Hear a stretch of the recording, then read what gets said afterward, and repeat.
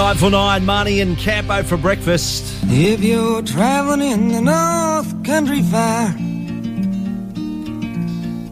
where the winds hit heavy on the borderline. That's Bob Dylan, Marnie. Mm-hmm. Girl from the North Country, the star, Lisa McCune, joins us. Good morning, Lisa. How are you? Oh, good morning. How are you?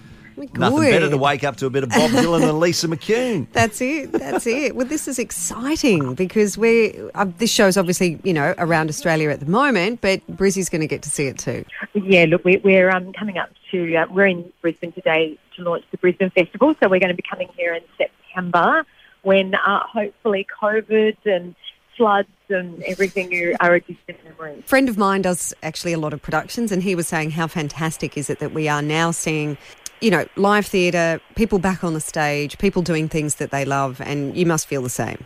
Yeah, look, I've been down in Sydney where we've got shows there at the moment, and just to watch over, January, February, March, and just seeing the numbers start to build in theatres and, just having live audiences back. It's so important, to have those connections with, live performance, and something that I felt really strongly about coming out of our lockdowns. And, people saying, well, I went to a gig last night, or I saw a great band here, or I saw a great show. It's really nice to hear those conversations happening again. You've been in musicals like The King and I and what have you, but this is a different type of story. Can you tell us a little bit about Girl from the North Country?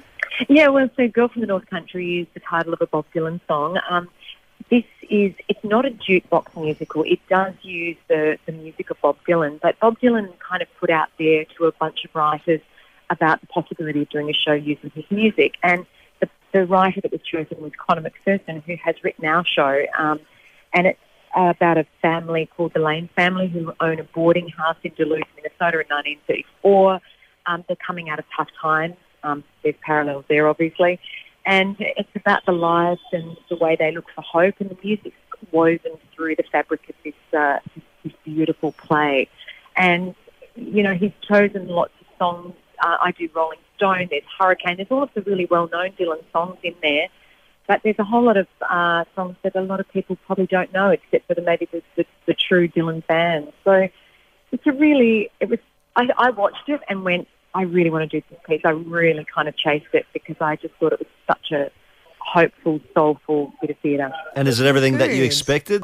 Yeah, to see people kind of, you meet people after the show and there's been tears of joy. And I think that is, and people smiling and laughing, and you feel like this wash has come over you. There's something kind of a little spiritual in the story as well. Fantastic. All right. And you're, as you said, up to date to say that we've got dates in September, which is awesome. Performing at QPAC. So people can, I think it's Q6 up here, so you can get tickets this week. I think we go on sale. But I think we're only in town for a really short period of time, actually. We're not an extended kind of, big budget musical. It'll be here for 3 months. I think we're kind of in and out for the festival. So I can't wait to come and get a bit of Queensland weather in September. That'd be lovely. Yes. Are you a true Dylan fan? Were you a fan of Bob Dylan before you took this role, or have you just become one? No.